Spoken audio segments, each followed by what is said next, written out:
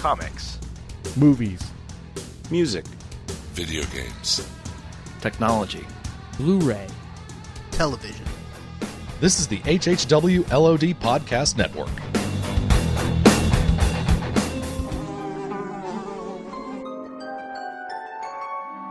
The world we know is gone. No internet, no GPS, no text messages, no podcasts. In a world ruled by the dead, we are finally forced to start living.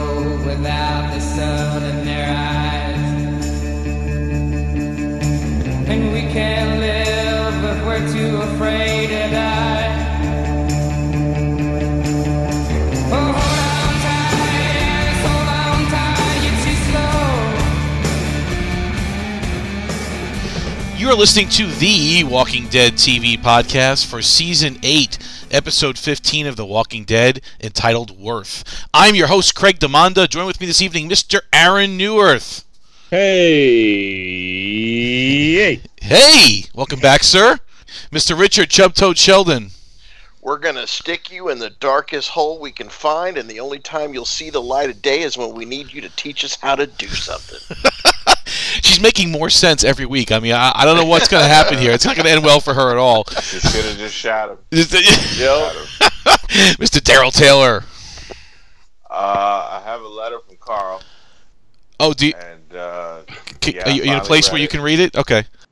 When we get to a place, I will read that letter. I'll read it throughout the show. That letter's to us? And you opened it? That's a federal crime, sir. I know, but you know what? You wouldn't read it. You guys wouldn't read it. Now, can you do it? Can you sit yourself on the porch, kind of like Rick was, and just kind of? I was sitting. You know what I mean? The murder shed. Just kind of lean sideways and just. I was leaning in the murder shed. I was reading it. It got to me. It really got to me. And Mr. Jim Dietz is with us as well.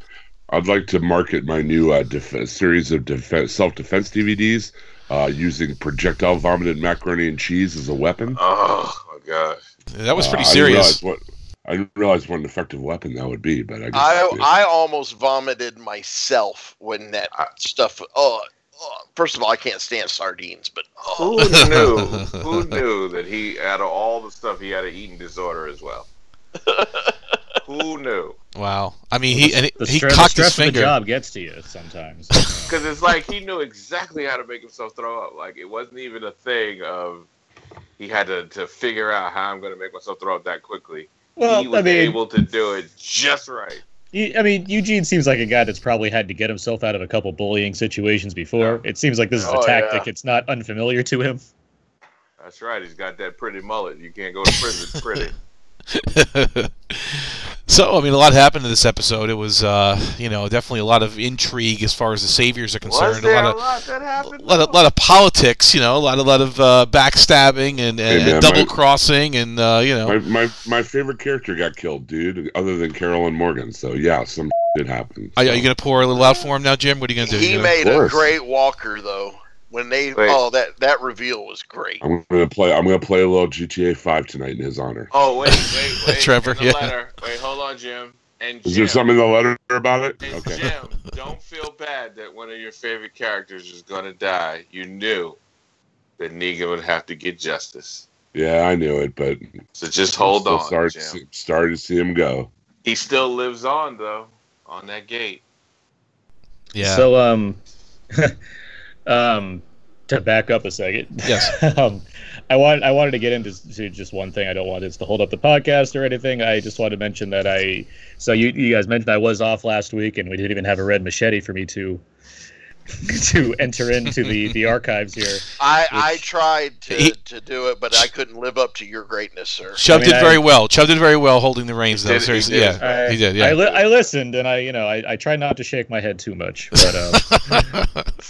Hey, that was right off the cuff. He didn't prepare me that I had to do that. He just said, "Boom, you're doing this." You're on.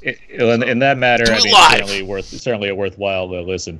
But yeah, I was gone last week because certain tragedy struck. My mother passed away.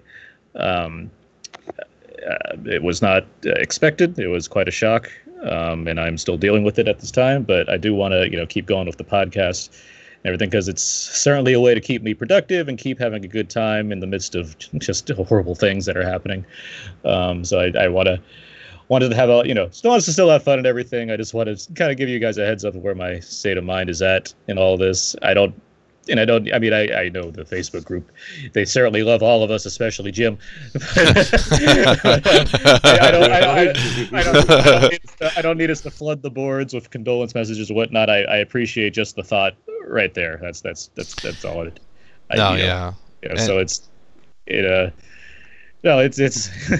it's not an easy thing to deal with, but that's what's just happening right now. And anyone that listens to Out Now, Baron and Abe, they know my mother has been a presence on the show quite a bit. It's been a lot of fun to include her in various discussions of different movies, specifically horror movies, because she was a big horror movie fan. But yeah, that's where things are right now. Yeah, well, welcome back, buddy. And obviously, it's a tragedy. Speaking for everyone on the show, and speaking for all the listeners, a lot of them have already sent them condolences through Facebook and messages. I've seen that, so we all feel for you, buddy. And seriously, it's a major tragedy. But you're welcome back to the shenanigans that we're going to have tonight and any night, of course. And hopefully that will relieve some of that stress for just a few minutes anyway, because that's what this is all about, right? To have fun. I am welcome to shenanigans. That's sure. Excellent. So we got that, if anything else. Hey, Farva, what's that restaurant with all the goof on the walls that you like? Oh, you mean Shenanigans? Oh boy, Shenanigans. What movie is that from? What is it from? Yes, 420. Super couple Troopers 2. Couple weeks away. Shenanigans. That's pretty funny. All right, so kind of a lot of intrigue, a lot of stuff happened in this episode. I was expecting a little bit more, to be honest with you, but I mean, I think generally it was pretty good. I think we pretty much played out the Savior intrigue, backstory. What do you guys think? I mean, the politics of the Saviors. I think other than some pacing issues as to why this needed to be a longer episode, other than that, I thought it was pretty good. I thought there was some good moments, some stuff that we've been kind of building towards this season, and I feel like they're in a good place for what's going to happen next week. I largely agree. I think it's for what it needs to do to set up the finale and give us perspective. I think it handles things well. I wasn't on last week, obviously, but I liked last week's episode as far as the kind of the Negan stuff and the Rick double cross was concerned. I thought that was effective. But what I like about this episode is that it really makes a point about how important the Saviors have been in this season. I can't say it's been effective in telling a Savior story or dragging out this all-out war plot, but it does highlight the fact that we have spent a good portion of the season focused on Simon and focused on Dwight and focused on Negan and focused on all these people that make up an entirely different community.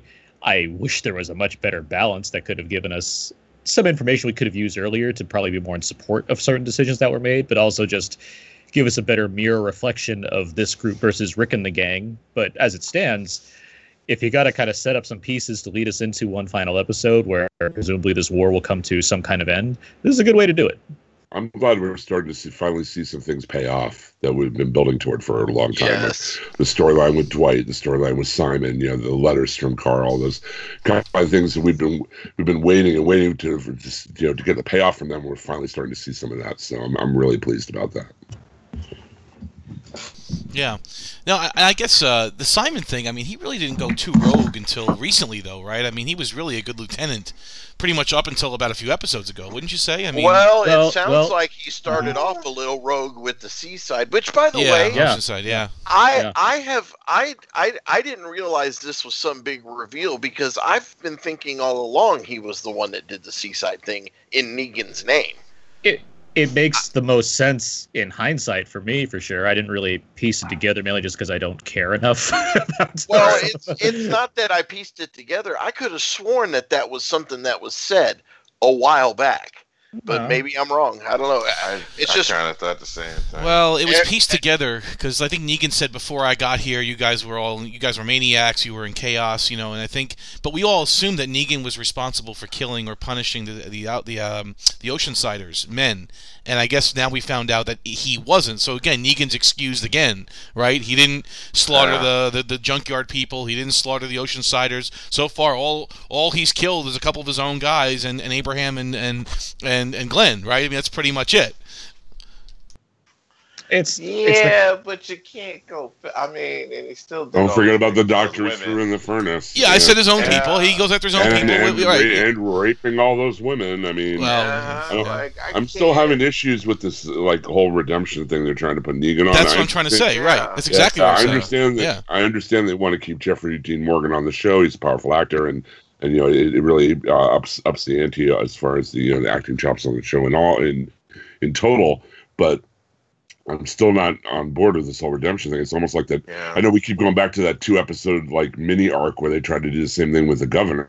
Right, the bearded governor. Right. The bearded governor thing, but I'm just not buying it. I'll say this is much better than the governor thing for me. I will say that. I wouldn't say it's perfect by any means, but it's better. Mainly because there's no goofy beards attached to anybody, so that's true. That's true. Except Rick. And the thing is too and I'm not excusing Negan in any way for his crimes or what he's done, and nor do I believe in a full redemption arc with him. But the thing is in this world, in the Walking Dead world, everybody has crossed a line. Everybody, not to the degree he has, but everybody has done some pretty sick shit to survive. And I think that based on just some things from the comics, I think a redemption arc is possible, but I don't think that they have set it up in a proper way to make it believable.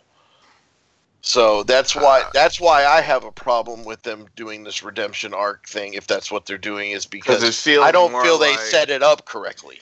I'm curious if it's been a plan all along, which is doubtful, and or more of a because Stephen Ogg was such a something people seem to clearly respond to. So you're both upping his presence, but also you have to do something with it beyond just give you more Simon. And so this seems to be like a convenient way for them to both harness the power of Jeffrey Dean Morgan for more than just evil nemesis to Rick currently, as well as supply something for that savior arc to ideally, not that it's worked, but ideally make this kind of story come around in a circle where Negan is more complicated and less of the ultimate evildoer and more of the some kind of anti-hero, which I'm not accepting necessarily, but that seems like what they have in mind.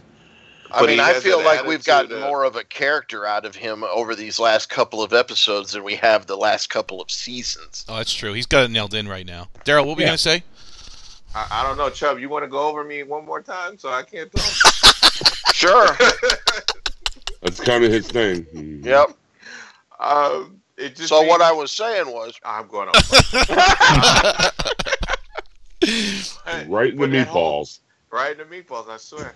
But it makes it feel like he's doing the "why did you made me have to hurt you like that? Like it's not my fault. You made me do it." And that's not really a redemption arc when you keep saying they made me do these terrible things to people. No, it's poorly handled. I agree with this. I don't think there's a lot of forced work to make sure people understand Negan and can get on his side to a degree, but you can't, because of what we've seen already and how he still is acting, and even by the end of this episode. I mean, it's not like he says like, "Oh man, I really hope Negan doesn't get killed next week" or something like that. It's like, Well, he's still an asshole. Like he's still. And he was gonna kill Carl. I mean, we got one scene. Mm-hmm. We didn't get that one scene where he hesitated to hurt Carl, right, and couldn't do it. Like if we had one scene of him get ready to hit him with the bat, and was like, and he just couldn't do it and walked away, then I could feel that connection to exactly, Carl. Exactly. But it almost feels like I missed episodes where he's like when they mention Carl, he like pauses and stuff. Like I don't feel that connection that he had with that boy, because he was gonna kill that kid if they didn't stop him. There was a connection, but then he was going to kill him. If they just would have taken that out, that would have, like you said, that would have made this a lot more more continuity there. Make it make more sense at the very least. He was going to kill him until the tiger came. I mean, that was it. Yeah. It was right there. It was matter of fact.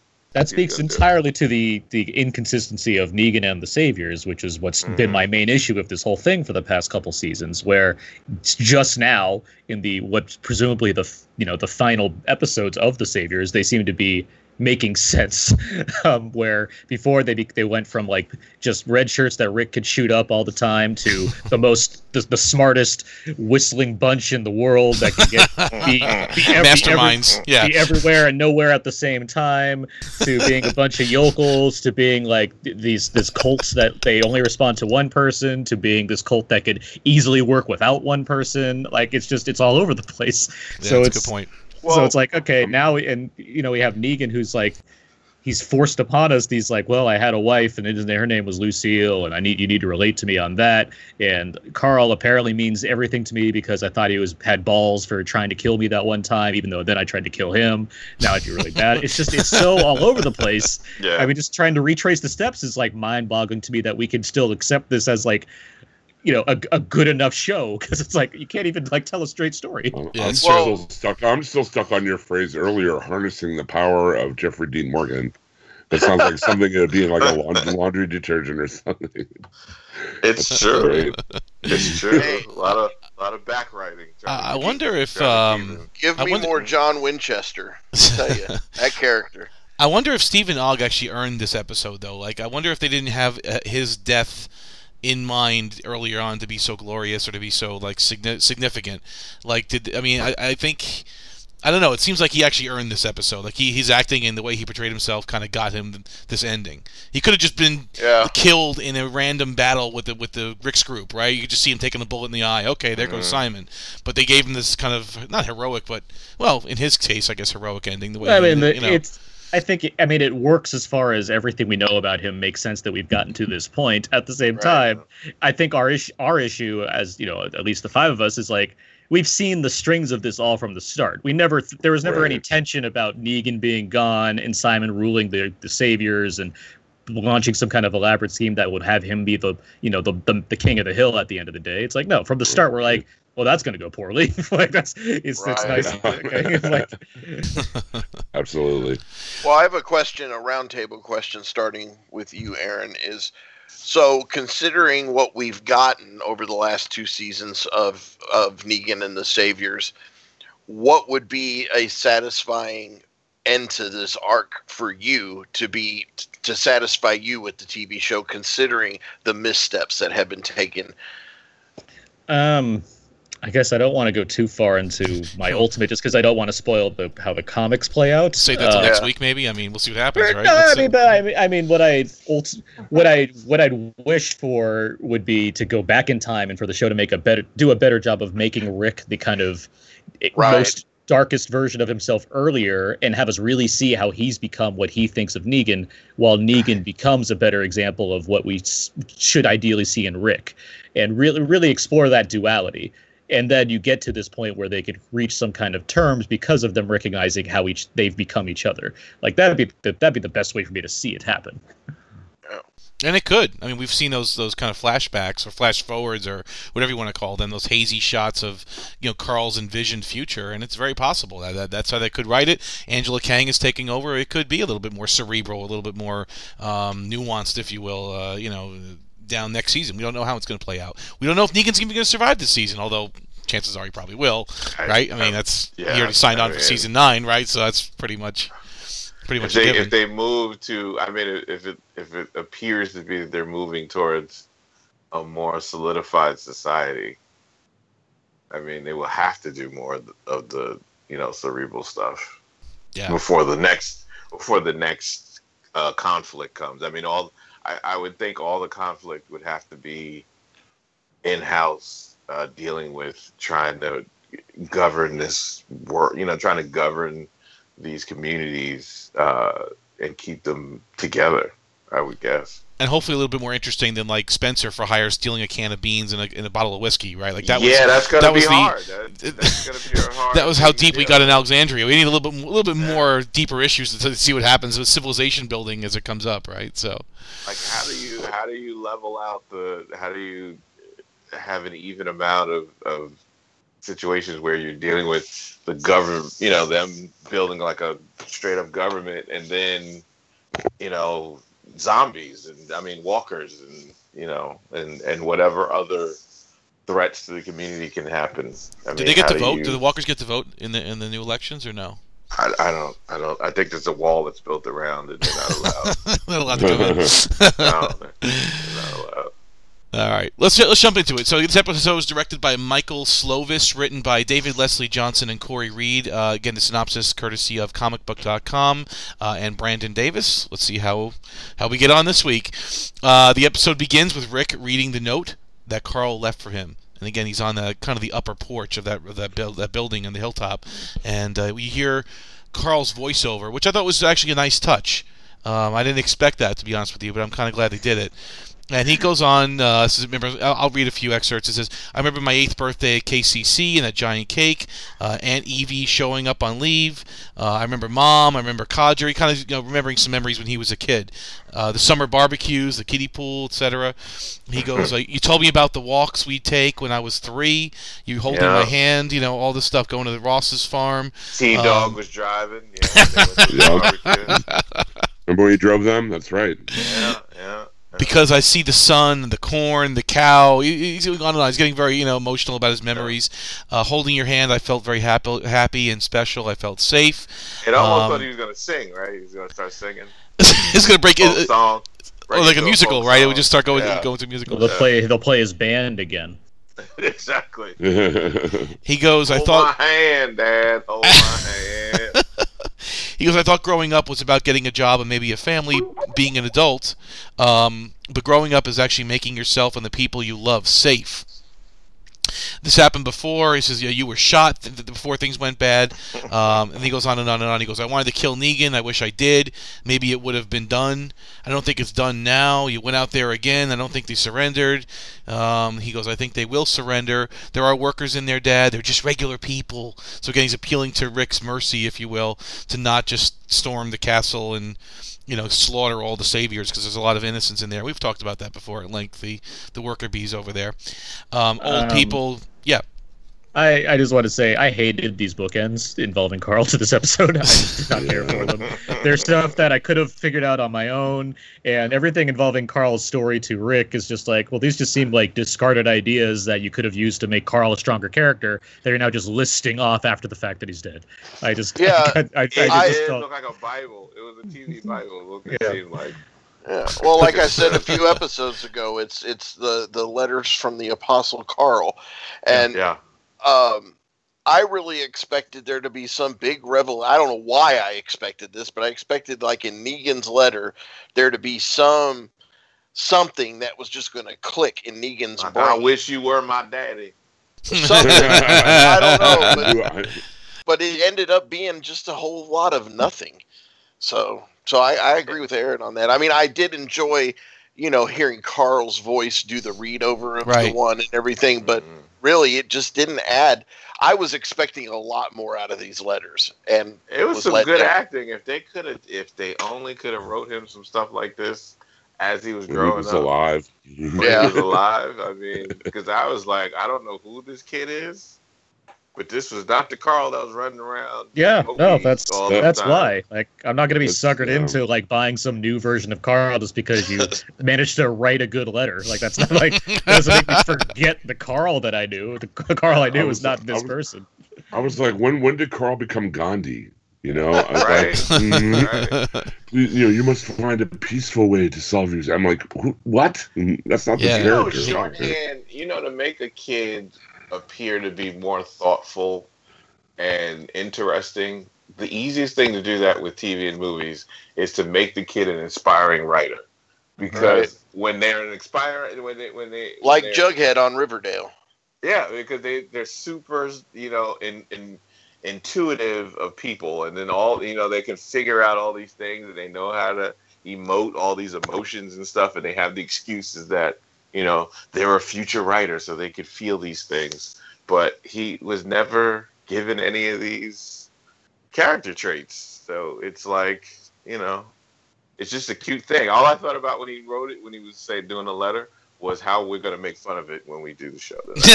I was thinking the same thing. It's actually kind of funny. I thought. Like, I enjoyed it though. It was pretty cool. But I'm thinking in the back of my head. Yeah, we're going to be talking about this in a few minutes. Exactly. So he ends up saying, so if they won't end it, you have to. Again, talking to Rick, he goes, you have to give them a way out. You have to find peace with Negan. Find a way forward somehow. We don't have to forget what happened, but you have to make it so that it won't happen again. So again, that peace. Offering. He wants everyone just to hold hands. There has to be a morning after. Well, that was said too. So make that come back, Dad. He goes, I love you, Carl, and that's how the letter ends, and that's pretty much it. So, and I guess Rick definitely took the time to absorb it. I mean, you saw him; he had like 0 lines this episode. You just see him kind of reading the letter and making faces and crying a little bit, but he definitely understood it. I wanted him to say Negan dies anyway. Yeah, I'm sorry, son. He's gotta die. He's gotta go. I love you, but he's gotta die. Oh, the deep. Maybe not today, maybe not tomorrow, but he's gotta die. The other deep implication I got from this is like, all right, so does this mean like we get this stupid letter that's gonna like take away everything that I liked about Rick last week, where he just takes anher step towards being the darkest Rick possible? That's what I'm worried about, because I was so happy he went back to that, and now it's like, okay, now he's neutered again. Now he's not gonna kill anybody, Rick. Right? He's gonna be like more pacifist Rick, like he was, what was it? Back at the when he was at the prison, right? I'm not in charge anymore. I'm not in charge. It seems like he already like took an immediate back turn the second after Rick and Morgan had their fun against the Saviors. When he started having his talk to Morgan, it's like, okay, now that I'm done being a super asshole, let me tell you, Morgan, you're worrying me over here, man. Like, it's like, all right, I figured this Dark Rick would be like, you know what, Morgan, you kill people pretty good. Keep on it. You'll work it out. So after the credits, at the sanctuary, Gregory apologizes to Simon for his intel being different. Simon is not happy with him.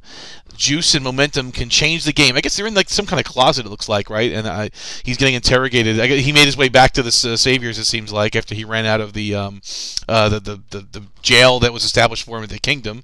He keeps running back to the Saviors. Gregory says they had it, they did it. Margaret and the Hilltop had the Hilltop by the nuts. And Simon tells him, I'm Negan, and not in the collective, we're all Negan way. And Gregory goes, you're the man now? And Simon goes, I am. And they have a drink to Simon's promotion. Is this when Gregory says he has the juice? Has the juice. He has the juice. Oh my god! He didn't have the juice at that point. He was explaining.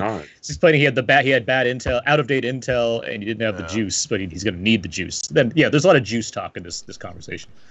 And very juicy.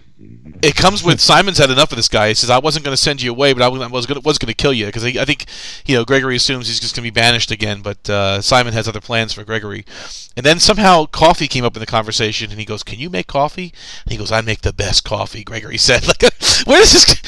I don't know where this conversation even came from. I was trying to figure out that turned out. Like, was it he wanted to completely humiliate him? Is that what it was? He went from, you're an annoyance that I'll just kill, to a slave that makes coffee. I guess that's what they were trying to do. They just didn't want Gregory to die right away.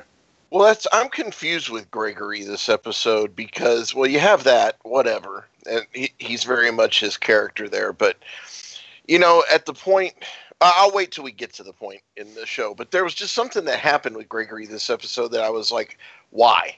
But I'll bring it up when we get to there. I Okay. will say that I was completely on board with everything Gregory does, because I generally am, because I think Xander Burke was doing such an amazing job with him. But I will miss these conversations between him and Stephen Ogg. Yeah. They were gems, yes. They work together, and I think he works separately. But still, it's I did, given that I really didn't like the first scene, I did like this scene quite a bit.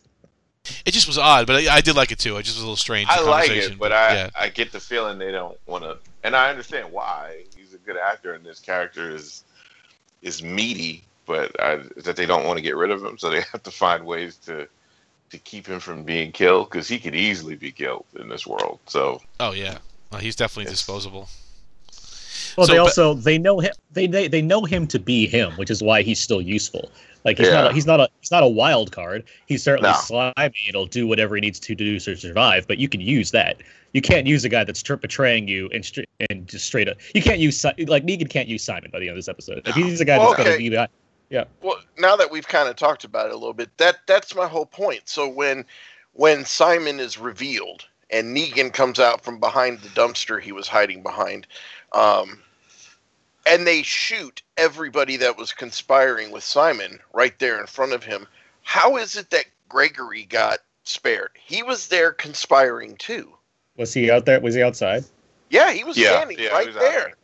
He was in the circle of the people that got shot. Well, That's he's- why I when mean, I didn't even he's- catch that. I didn't even. He's catch not. that. He's not one of the savior lieutenants for one thing. Right, that's true. And he wasn't involved in that whole insurrection. Like he only got there after the fact, after this whole thing happened. Yeah, but I'm just saying is if Negan was going to take out everybody that was in that little conspiracy circle there, why did he spare him? I thought Gregory Gregory was just in the a next pet. scene. He was inside where the fight happened. I don't think he was outside in that conspiracy. Yeah, I see him outside. Yeah, I didn't I'll see have him to- out there. I'll have to go back But and rewatch me because too, I 'cause I- swear he was standing right there. The only one that didn't get shot, honestly, was Dwight, from what I could tell. Yeah, that's what it's like. Yeah. Right. So I mean, I don't know. But even Well, if it and, does, and Simon, I- and Simon, right? I mean, Simon was kept alive. Either way, he's a pet, though. I mean, he's not in charge of anything. Yeah, and he's just, still to Negan. He's still the leader of Hilltop. He doesn't know Maggie. Like he knows Gregory's a guy he can use as the worm to control and Hilltop. And Yeah, I guess it just seemed odd to me that after what I mean, Gregory definitely stepped over the line of, I'm backing Simon. I don't think. Well, I think he. we should get to this. Like, We should get to this. Yeah, later. we'll get to it. I think I know what you're talking about, but there's an easy answer for that. But we'll get to it in a few minutes. So back at Oceanside, the women come across a walker. They're surprised to see Aaron pop out of the woods and put it down. He's weak and collapses. They leave him there, unwilling to help. And again, so this did I- again, yeah, go ahead. Did anyone think Aaron purposely set up that walker to pee out there just so we can come and attack it? Yeah. No. I don't I wish it know. I was. just I thought wish this it whole did. sequence was pointless. But I so didn't he's been care about any of it. living in the woods outside Oceanside, just No food. no food. water. He looks skinny too. It's like I give him credit as an actor. It looks like he's really slimmed down. He probably, it's like all right, we're gonna be living in the woods for a few days, but it's like, yeah, no water, no food, just killing walkers until what they decide to talk to him. Is that his? Yeah, Is that that's his? Okay, all right. That's what we're led to believe. I mean, but I mean, the thing about Oceanside's been screwed over 3 times by Rick and his folks now. You know, Yeah. I mean, why would they give him any comfort or aid? I mean, it makes perfect sense that they wouldn't. The part that I don't understand is why Aaron is still there. Yeah, Does he really that's what feel I- like he's going to convince them, or I mean, I don't know. Well, yeah, it's stupid. It's a stupid thing, but and it's the kind of thing I can see right through, much like the whole Simon uprising, where it's like this is just an excuse to have the Oceansiders arrive in the nick of time next week at some pivotal moment. Yeah. He'll convince them. That's the Right. only reason this whole subplot exists, just to be like, oh, looks like Rick's gonna lose. Oh wait, the Oceansiders came in and saved them all. Dun, dun, dun. They're one giant Wow. tiger. That's what they are. They're one giant. They're tiger. one giant Carl had CG one tiger. letter. Yeah. Carl had one more letter. They Yeah, read it. Yeah. And now they're coming. They're gonna save Yeah, the the day. letter was for Natanya, but she can't read it. She's gone. Oh, that's right. At Eugene's Bullet Shop, he eats sardines, mac and cheese, which I thought that was Oh, amazing. God. Look, he was shoveling spoonfuls, man. He was digging it. And I love how he decreed too. He went to a whole story about how he came up with this recipe, and he decreed this will be the only meal served until we finish our task. So there's no variety for any of the workers. All they have to eat is macaroni and cheese and sardines for the next 3 days or whatever. I hate him more and more. I'm surprised his own people haven't risen up to kill him. Right. I mean, that, you know.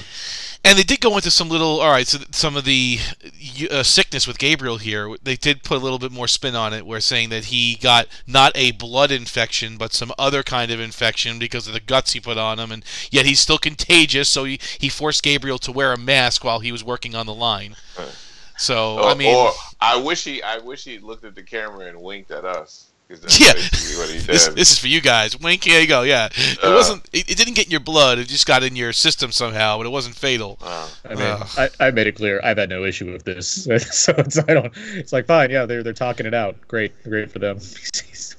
Why he has to work is beyond. Yeah, they just harped on it. Like I don't think they felt confident that they explained it. Right, so they had to put a couple more lines in there, right? They had to put Yeah, so I mean, I guess it's appreciated a little bit after the fact, but I mean, anyway, he says, I got it finally, yeah, because Eugene said botched gut job or something. He even made that kind of quick line, like that's what got him sick. So now we know exactly what it was, but whatever. Anyway, I don't want to help you. I do fear death, Gabriel said. Maybe all of this is his way, capital H, his way of showing me that I haven't changed. The way of showing me that I'm the same person that locked my parishioners out so long ago. Yeah, that's interesting for Gabe to go back to that. He doesn't talk about that too much. And I know, and I hated seeing him being put back in that position again. Well, he's not acting cowardly just yet. It's more of he's in consideration mode for where he stands, and I think it's a nice. For me, I thought it was a nice follow up to the episode featuring him and the Doctor before, just because it. Right. I liked what they're trying to do with that kind of play of his faith, and here it's still. It still show like, even though it's just all him saying these words out loud, so it's not all that creative as far as how they delivered it. I like that it's still a kind of, if I'm gonna get something as an update on Gabriel, I like that here this is where he is right now, as far as he doesn't want to die, he's very much questioning his faith, but he's not entirely back to like, hey, I'm gonna lock people out of things and just shut myself off. He's just, I don't know what to do. I find that's more interesting to me than, straight up coward that's awkwardly acting around people. It's just like, okay, he's in a crossroads, which is like, okay. He's just vocalizing them. He's like, he's verbalizing them, I should say, which, well, it made me feel all the time. For a character that I didn't care about before, before he went to the change. I mean, this is a character I wanted to be dead. Yeah, because of what he did. Uh-huh. I cared to be mad because I was mad for him to be put in that position, especially by that freaking dude. Whatchamacallit, Eugene. Like, that bothered me, and I think because the scene worked is why it bothered me. Yeah, there you go. To see that. I hated to see him being put in that position, and Eugene kind of preyed on it a little bit. Mm-hmm. Like, he became this is Eugene's way of bullying. This is as close as he can get to it. And it did bother me. It bothered it. Yes, I on like an emotional level in reacting to the episode and not to how the episode did it. Yes, I completely agree. And it also makes me think about how effective Eugene has been as a character this season. Yep. Where compared to the past, where it's like, okay, that's a fun, quirky character and he says weird things and whatever. This is a time where it's actually exploring who this guy is. And I've been fascinated by his kind of turn to the dark side since it's happened, because I don't quite know where he would go. And now it's pushing more than ever that like he is devoted to this Negan cause, like just because it's going to keep him alive now. Like it doesn't seem like he's just biding his time until he can get back to Rick anymore. It just seems like he's doing what he's Gregory, essentially. He's a smarter Gregory. Like that's what it seems like. So I failed to mention Gabriel actually sabotaged one of the bullets, or maybe perhaps more than one, and he didn't make it properly. And then Eugene spotted that and suspended him from the line at this point. He says, you're done. And Gabriel admitted, I was just trying to screw these bullets up. I don't want anyone else to die. And and that was it. And so Eugene said, you're done. Which comes back at the end of the episode, I think. Yeah. So outside, Eugene is escorted by some saviors because he needs to test some of the new bullets that they're making. So they kind of send a couple saviors out with him outside, about to fire a few rounds. And suddenly, an arrow comes by and takes out one of the saviors. Daryl and Rosita swoop in. Yeah, they just kill everybody in sight except for Eugene. They take him off as a hostage and rush off. This is a great start to the worst subplot of the episode. Absolutely. The Marx brothers could have done a better job of kidnapping Eugene.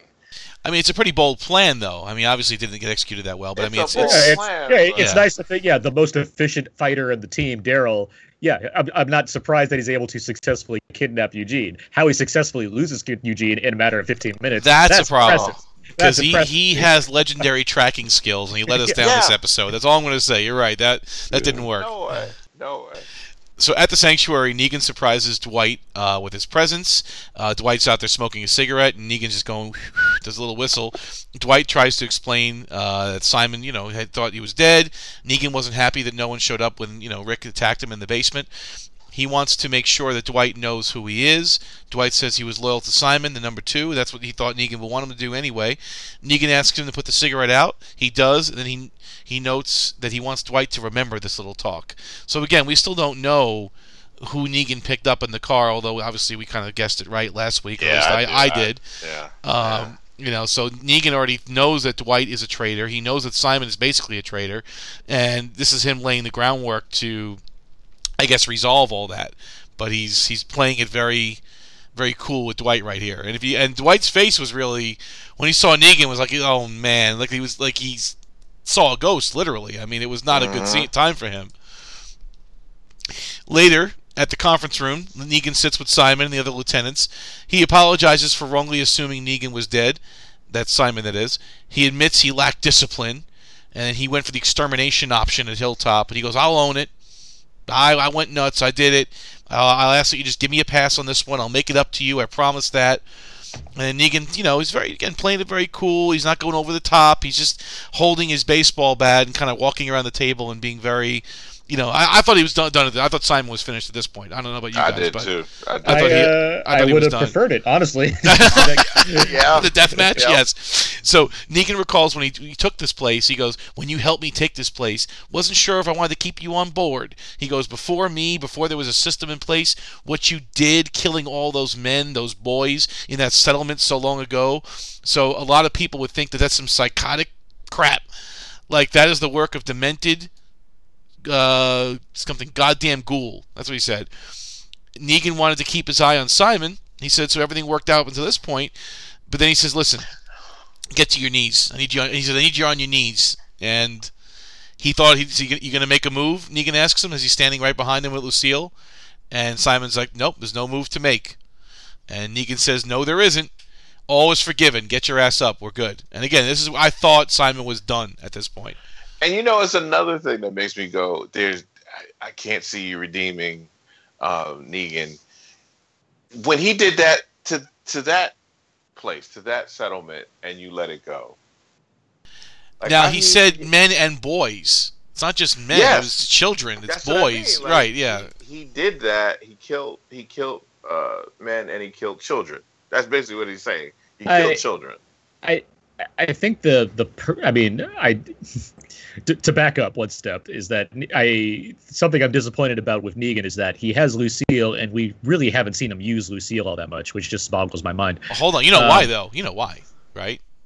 Because Gimple said that season 7 opener was too graphic, and we don't want to go down that road again. It was too appalling for our fans. They've deliberately not done any Lucille deaths since Abraham, and because they said it so many times. Oh, we were concerned with the level of gore. We were concerned with the level. They said it multiple times. So I think they've deliberately not done that. The reason that was horrific was because we spent 90 minutes on something that should have been done in 15. That was the horrific. No, it's just a shitty episode. That was my issue with it. Yeah. My sensitive eyes can handle seeing some of these things. It's just more of the way they approached it that just didn't work. Regardless, what I think why he doesn't kill Simon here is because he still needs to, handle the rest of the people that support Simon. I mean, that's why he has to hold back. No, I know why for now, but I mean, what bothered me is that prior to all of this, this guy did horrific things, and if you're supposed to be the dude that doesn't want to do these type of things only when necessary, you could have put a stop to this in the first place. Like once you got control of the community, you get rid of it. And that speaks to the inconsistency of the character and the saviors. Because so why is so this thing happened in Oceanside, and Simon was responsible for killing all the men. Okay, so does that mean why are they separate from Negan still? Why aren't they still have to offer up tributes anymore or whatnot? Like, how does this work exactly? How is this one different from the others that still have to offer things to Negan? So the solution there is like, okay, maybe Negan just never found out about this group. Okay, clearly that's not the case because he just told him that he did find out about this group. Right. It's just there's so many loopholes and like what in the logic involving all of this. It just on top of if there is something in Negan that connects with maybe he lost a son or something, right? And he cares about kids. Yeah. And that's why he loved, like he supposedly cared about Carl. Mm-hmm. That's bogus too, because he killed children. He killed male children. Yeah. And you let it go. You didn't. Well, again, he's enough. saying this is before he took over, though. So I guess that's the excuse for Negan, right? Yeah, but once you get in, Negan gets to do whatever. He makes people get on their knees and pray to him, basically, right? Yeah, he's a real punch in the dick. I can't see him having an issue of just taking this dude out and anybody questioning it. And that right there at the table, right? Just smashing his brains out right there, yeah. And that Oceanside thing, just to get back to that for a second, is like Negan generally takes all the guns of everybody. Like they all still had their guns. Yeah. Like so, it's like was there no consideration of like maybe they'd be a little bit fraught about the fact that they killed all their men, so they'd be rushing back to the Saviors with their guns to shoot them? Like, maybe Negan and them aren't aware that the women survived and stayed together as a group. Right. Maybe they weren't hiding. They were kind of, the geography kind of hid them there, didn't it? I guess that's the best way to look at it. That they packed up and left, so he doesn't know specifically where they are. Yeah, okay. Yeah, because there's nothing Negan has said that makes me believe that he knows they're still there. Yeah. So. Okay. Yeah. Yeah. He doesn't say Oceanside. He just says the group of boys and men. Right. Yeah. And that's why they're so secretive. I get it. Yeah. All right. Well, anyway, Negan forgives Simon. He goes, "Get your ass up. We're good." And that was just very much a shock to me. Simon says, "I won't let you down. Not you." Points at him. And Negan's like, "Thank you very much." Then he turns his attention to their battle plans. And he has this map that he's drawn a lot of circles and an X on there. And he goes, "We're going to create new staging posts." He goes, "We don't have to take the hilltop, but we're going to make sure that they can't leave. We're going to plink at them. We're going to pick them off every time they try to leave. We're going to snipe them from a mile away, 10 miles away. They're not going to be able to leave that hilltop." He goes, "The next day, we're going to take a group of people and get some guns and go to this place." And he kind of outlined exactly where they're going to go and set up these little caches or outposts to snipe at and start taking out the hilltop people. Simon rules that, "Hey, boss, that's got a lot of testicular heft in that plan," and he supports it. Negan orders everyone out, but keeps Dwight in the room to chat. And Negan again says, "You're smart as hell, you know that?" So again, we still don't know what Negan knows, but he's still playing with Dwight a little bit here. He goes after everything. He goes, "Sherry, the sizzle," meaning the burned face he had. "You just went about the business of getting yours."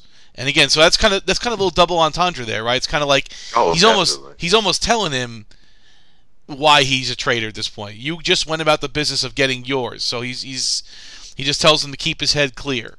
So anyway, Dwight just takes the conversation as it is. Daryl and Rosita escort Eugene back to the hilltop. He talks endlessly, prompting Daryl to threaten to cut his tongue out. I didn't even write down what he was going on about. He was just blabbering pretty much, right, about whatever. Who knows? He was trying to explain why he was doing his thing. Right. Rosita had to calm Daryl, insisting Saviors will be out looking for Eugene by now. They continue down their path, and Eugene begins claiming that he told Negan he made the bullet back in the mid-season 7 finale to save Rosita's life. Instead of torturing him, the Saviors actually gave him a chance to live. So he's kind of basically explaining his position to them. They don't want to hear it, though. Rosita says Eugene is the reason the Saviors were able to escape from the sanctuary, and she's right. If it wasn't for his idea or his plans or whatever, they would still be stuck in the sanctuary right now for the most part. And everyone who's died ever since that is Eugene's fault. Eugene, however, blames Rick for all the deaths, prompting Rosita to put a gun to his jaw. Yes, and this was actually pretty cool. As soon as he says Rick, she just flips. Like she goes, she don't want to hear it anymore. Like that was the straw that pretty much ended it. You know, she won't kill him though because they're going to lock him. They said we're going to lock him in the darkest hole they can find. The only time he'll see light is when he can teach them to do something. He goes, so you'll get to live, but you're going to be locked up. Well, recall that Rosita is one of the first people to have said, "I believe in Rick Grimes." Did she say that? No, Did she said that. Yeah, she said that Okay. like in the first half, like would be. Yeah, she said that. Uh-huh. Yeah. Yeah. I'm liking that. I mean, around this. I mean, as this is happening, some walkers come up upon Daryl and Rosita and Eugene, and so Daryl goes ahead and starts taking out the walkers, doing his thing. Eugene is watching he's watching this happen. Rosita has her attention on it, and Eugene is looking in the reflection of one of the cars, right? And he sees some walkers that are approaching from behind. And so as he's doing this, he starts making finger guns, and I'm like, "What the hell is Eugene about to do here?" Right. His He's fingers. looking at his big stupid fingers. And what, Russ? What, Chubbs? Well, no, I was going to say, you're telling me as seasoned as Rosita is, I mean, she's pretty agile and everything else. She didn't hear those walkers approaching. She didn't sense them. She's just looking in one direction. It just seemed very not Rosita to allow that whole thing to happen. Mm-hmm. Just saying. I was really curious. I was curious what I mean, I didn't realize what his big stupid fingers were going to do. So I was like, "What's is he considering telling her or not telling her that there are walkers behind her?" I thought he was or slipping what? out of the restraints. That's what I thought he was trying to do. Like he was going to Well, it looked like he dislocate had his something in thumb his pocket. or something I thought it and was slip something out of the in his pocket or restraints. something. That's what I thought he really was bad. doing, but he didn't. And this is also a lesson to everybody, including Daryl and Rosita, as to why you handcuff your prisoner with their hands behind their back. Yeah, you're right. Behind their back. You're right. Idiots. But he does the old upchucking. Rosita's like, gross," and Oh, she was covered in it too. She was absolutely covered Oh, in it. that's terrible. It He was does have quite that. the money shot. and then he runs around the corner, and Rosita's like, "I'm gonna chase you now," and she does, but like the walkers are right there, so she has to fight them off. I All just right. find it hilarious that, like, you know, they're constantly bathed in the gore and brains and blood of rotting zombies, but he throws up some macaroni and cheese, and everybody's all like, "Ah!" You know. Well, I mean, it is out of nowhere, and it's like it's on her hand, so it's like it's making her Yeah. gun all slippery, so she can't exactly. I know, but they have gone days and weeks without bathing or anything. Like you would think that they would be a little bit more used to some of this stuff. But anyway, Not when you're on a mission. Not when He you're runs. on a He mission. runs around the corner, and so Rosita runs after him. The walkers are there, so she has to take them out first before she can go after Eugene. She goes after him. She's running after him. He runs like through a fence, and she starts shooting at him. So at that point, I'm thinking, oh man, she's gonna straight up kill him at this point. But she gets out. He goes. They run after him. Daryl finally's finished knocking out walkers, so he's following Rosita. They're chasing after him. Eugene's running somewhere, and we get to this really cool shot of like this burnt up like walkers like incinerator or whatever, just like a bunch of like dead walkers. Have we been to this location before? Is this something I should know? Or No, I don't think so. I don't- Like, No, I but there don't was a think lot of. so. Yeah, I think it was something because there's a lot of burned bodies Yes, there. a lot Right, of- we a lot haven't of- seen that. Yeah. a lot of burned bodies, and you get Rosita and Daryl talking like, oh, we gotta get this guy back. And if he gets the Negan done or something like that, you know, and they run through this whole like burnt area, and the camera stays lingering on it because of course you know that Eugene has somehow managed to hide his entire fat body inside of one of these piles of stuff very conveniently inside a bag. Obviously. So eventually his head like pops out. And he's like inside of a bag, like a garbage bag or whatever. Gets himself out of there. And I think it was starts- just his jacket he pulled over his head or something. Like it No, wasn't. he was like in like a legit bag. Like Was he? pulled out Okay. I was like, okay, like I guess a body bag, given the nature of this whole area. But yeah, he undirties himself and he gets out of there. He starts running back the other way. Yeah, so I mean, it was pretty interesting. I just the only problem, I said it earlier, I don't think Daryl's tracking skills could be that bad. Like he should have known he was in that pile of crap right there. He should have just kept running off into the sunset with Rosita. That just makes no sense. Right. He's too good for that. You know. No, yeah, it's a ridiculous scenario. Yeah. Except I don't think he is, Jim. I get the impression that that whole exchange with Rosita and everything clicked something in Eugene's head, because I think when he pulls the good Reverend back onto the line and tells him you listen to my measurements or whatever exactly, I get the feeling that he's going to use Gabriel and they're making some bad ammunition for this attack. The optimist in me would like to think that that's the way to go, and I'd be happy to see that as a surprise because I would be legit surprised by that.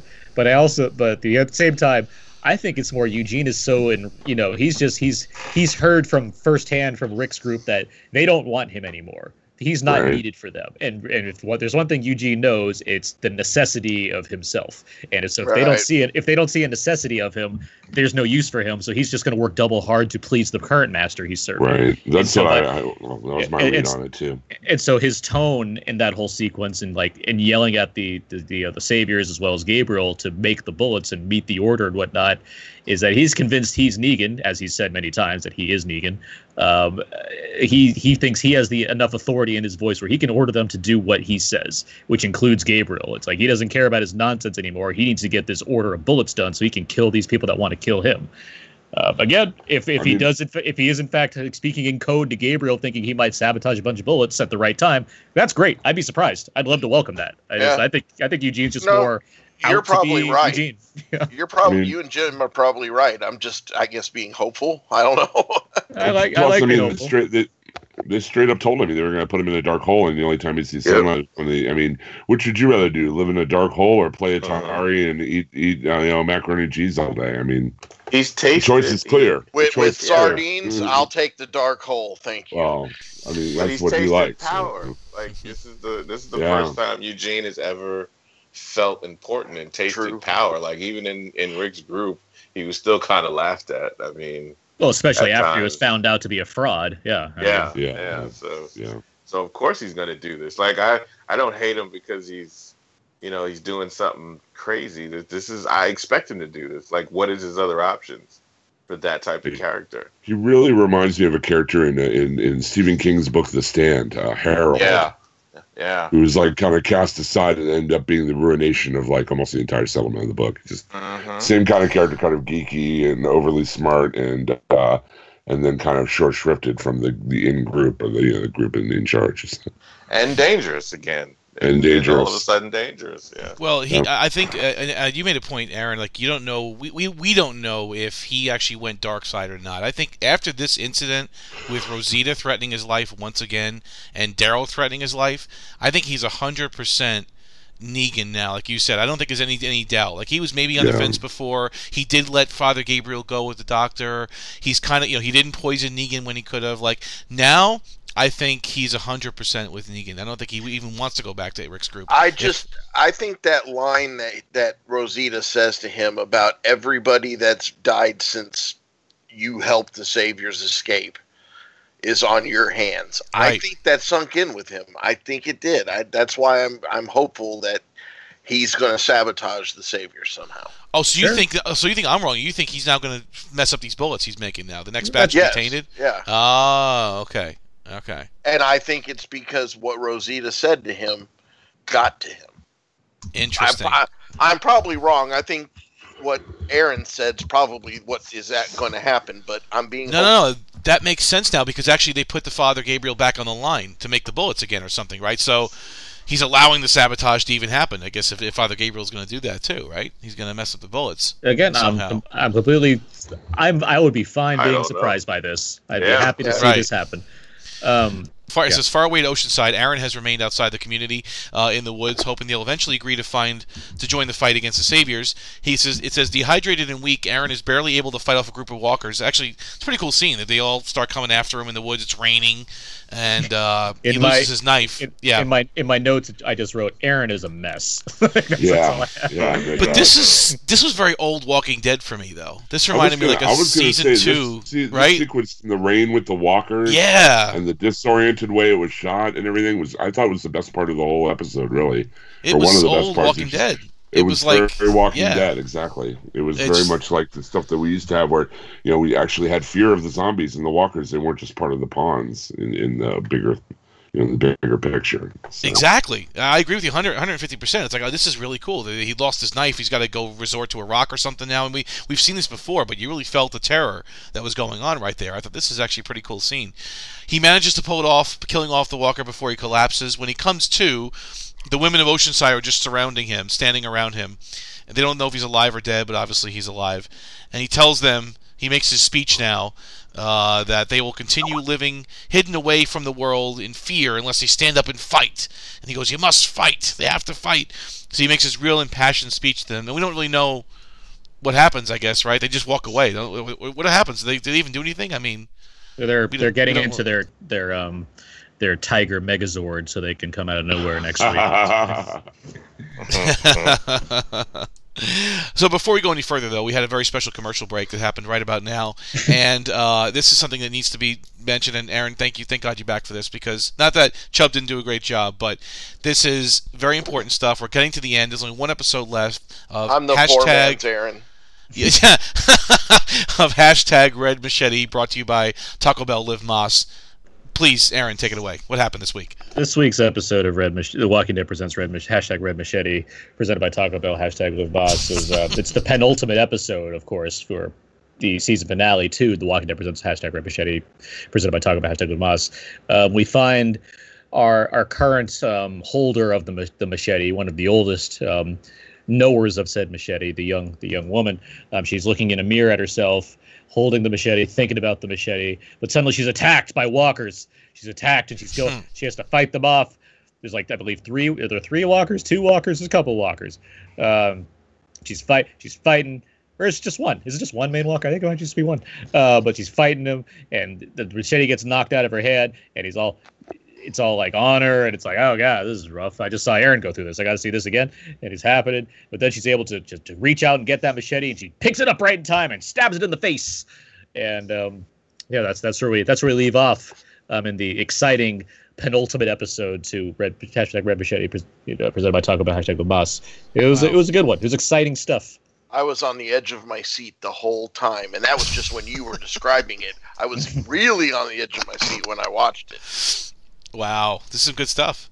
So we don't know what's going to happen. Next week is the final week of hashtag Red Machete. It's been a good one. Actually, out of all the these web clip, what do you want to call them? Like mini series, web series. This has been the best one, I think. Although Flight 462 is pretty memorable. Well, right? Flight 462 had to pick up the pace. That was the problem with that one. It just took a while to really get going. Yeah, Passage was and Red Machete's good. I like Red Machete a lot. Passage I liked. I liked the Bicycle Girl web series they did. That was like the first one, wasn't it? Yeah, Torn to Shreds or Torn to Pieces or something like that. Torn Apart. Torn Apart, thank you. I believe, if I'm remembering right, wasn't that the first Walking Dead that Greg Nicotero directed?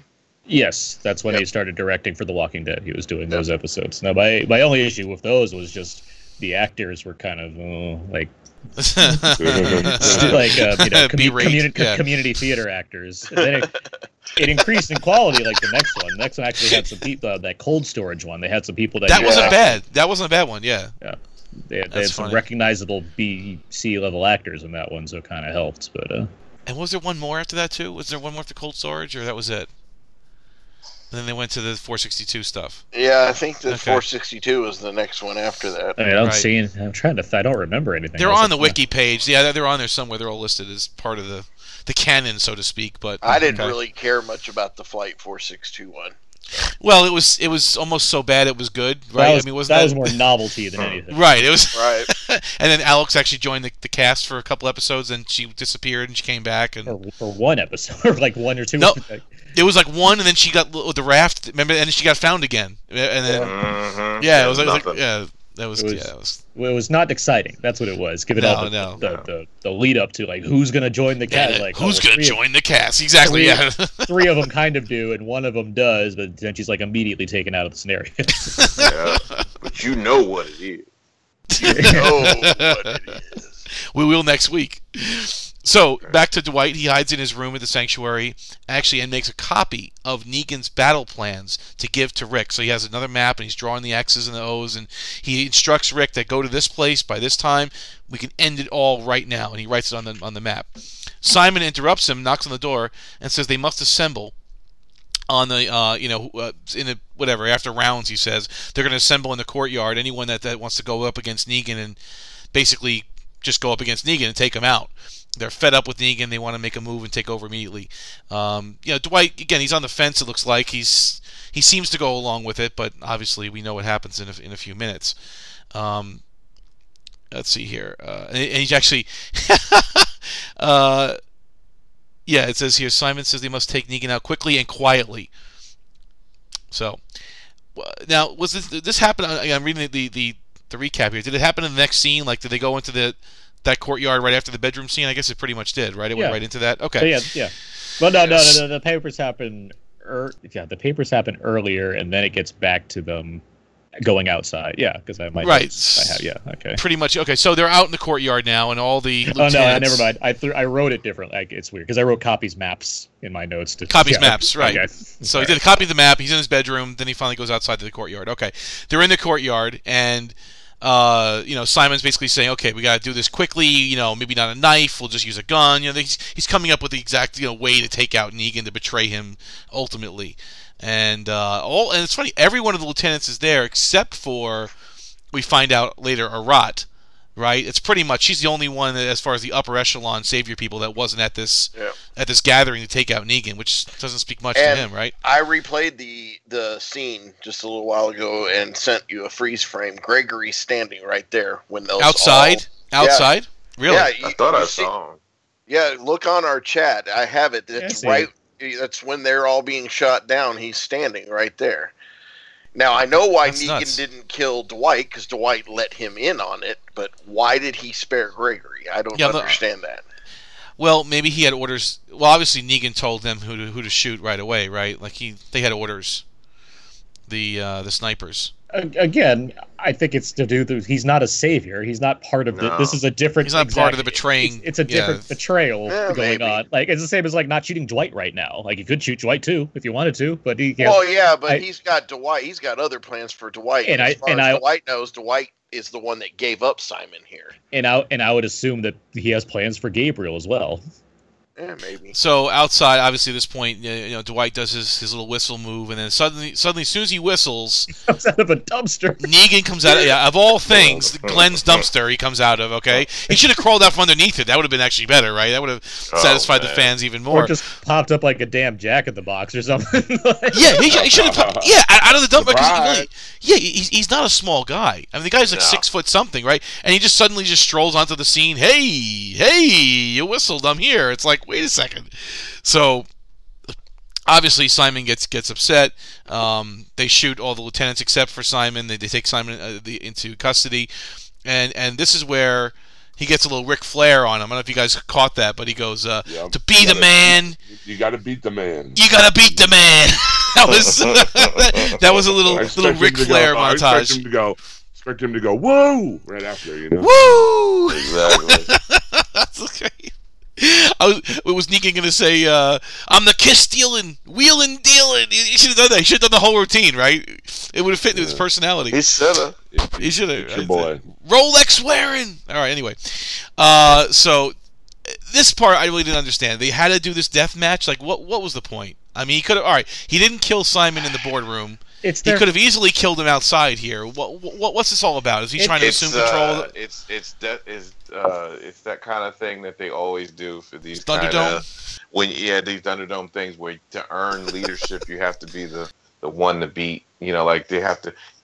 Megatron has to show the world that he can still defeat. I got you.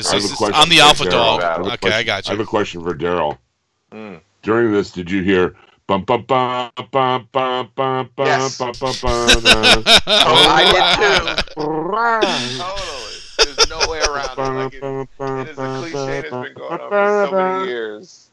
It's like you had to see it. It's like, and they wanted to do it just for that because they didn't really have to. Like the men were scared of him. He already killed off the people that were following him. This is the savior hot. This is the savior soul. It's their bro code stuff that they do. That's what it is. It's like, is it stupid? Yes, but it's entirely saviors. The kind of people these guys are, these bros that have turned into the leaders of the zombie world. Yeah, no, I believe that they would have this stupid macho match to finish things off. That's like how they would do it.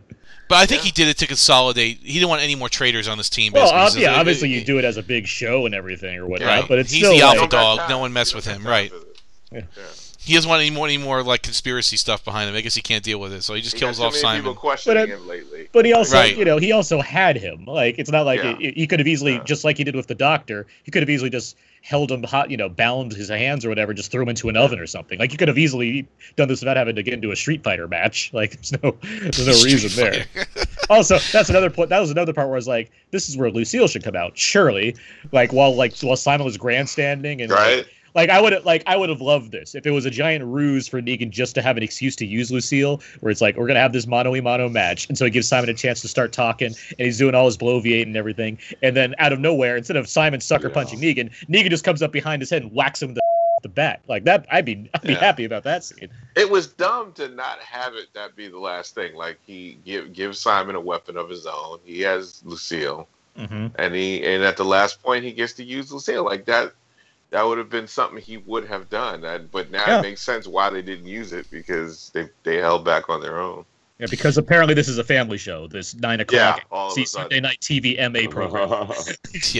Right. So all during the battle, the death match, the Thunderdome match, Dwight quickly grabs Gregory, because Gregory's starting to run away, and he sees him, and he grabs him and gives him the map and says, listen, you get this map to Rick, and that's your only chance to survive.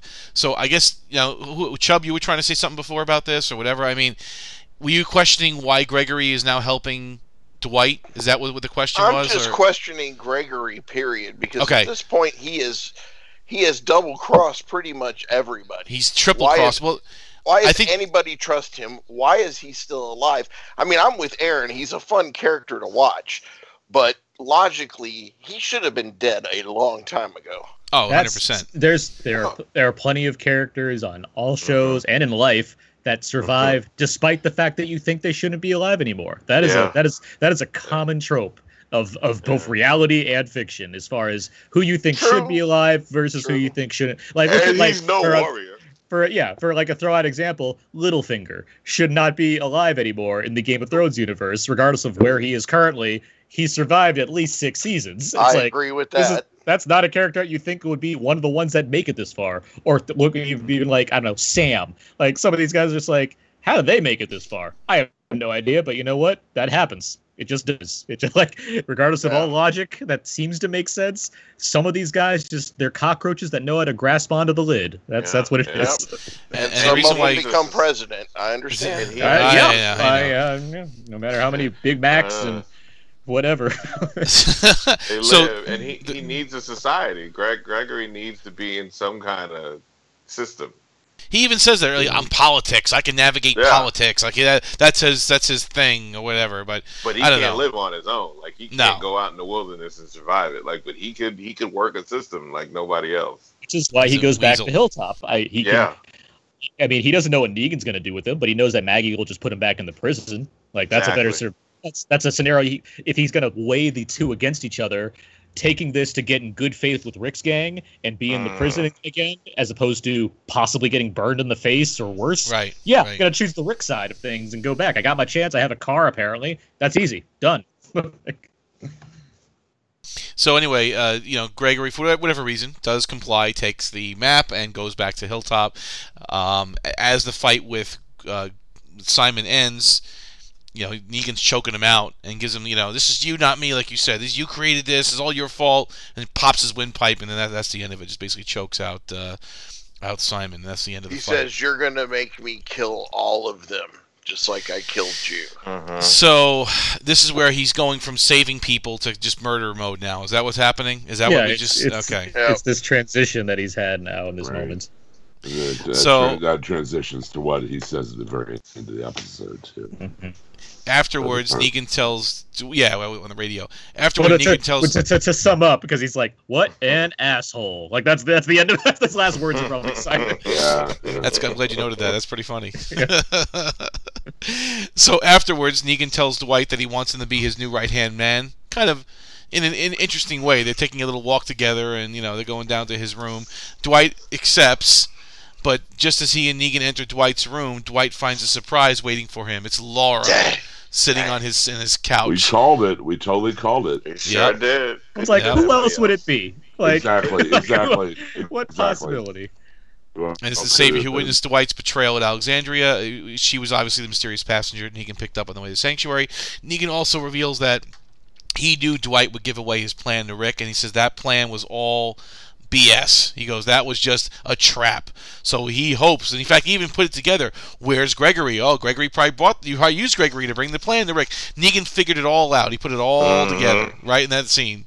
Well, to be fair, he said, well, he said he didn't think Gregory. He thought you might just go on a field trip or something like that. Right.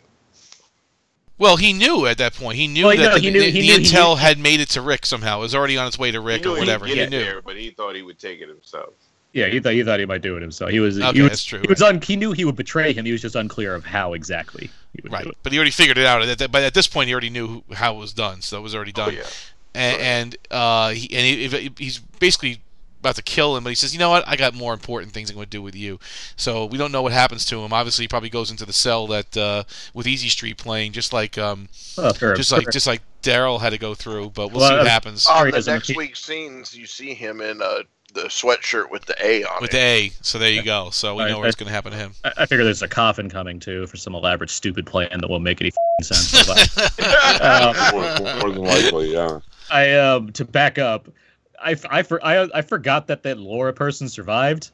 I forgot there was a survivor, and like knowing that there was a survivor, now I think, well, shouldn't Dwight have probably prepared for the one person that got away to come back and explain everything? That was the first question he asked when he rejoined the Saviors, when he busted out of the woods. Yeah. He said, "Oh, has anyone seen Laura?" Like if they would have said yes, he probably would have killed them right there. He probably would have killed those three Saviors, or tried to anyway.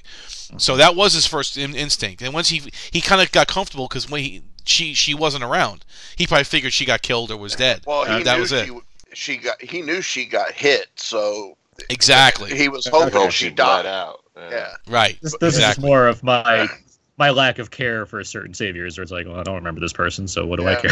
Just more than which she gets to throw back in his face when she says, "You know, I would have died out there, but what kept me going was getting here to rat you out." You know? That was one of the worst delivered lines in the episode. It was so corny. Well, she's not the strongest actress, but she did what she could with it, right? It's like, all right, I'm gonna live with it.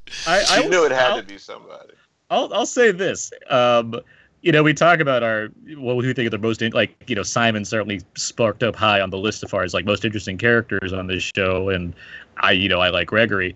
I would, even more than Morgan and Carol, it's just because they've been in such a weird mode in recent seasons compared to when they're at their peaks. I put the argument out there that currently Dwight might be my favorite character on this show. Like, I think I find him to be fascinating as far as the kind of what he's dealing with and how the show's making him deal with it. Yeah, he's interesting to watch. Watching him just watching Negan reveal all this stuff to him and just seeing him emotionally react to all of this, I found to be interesting.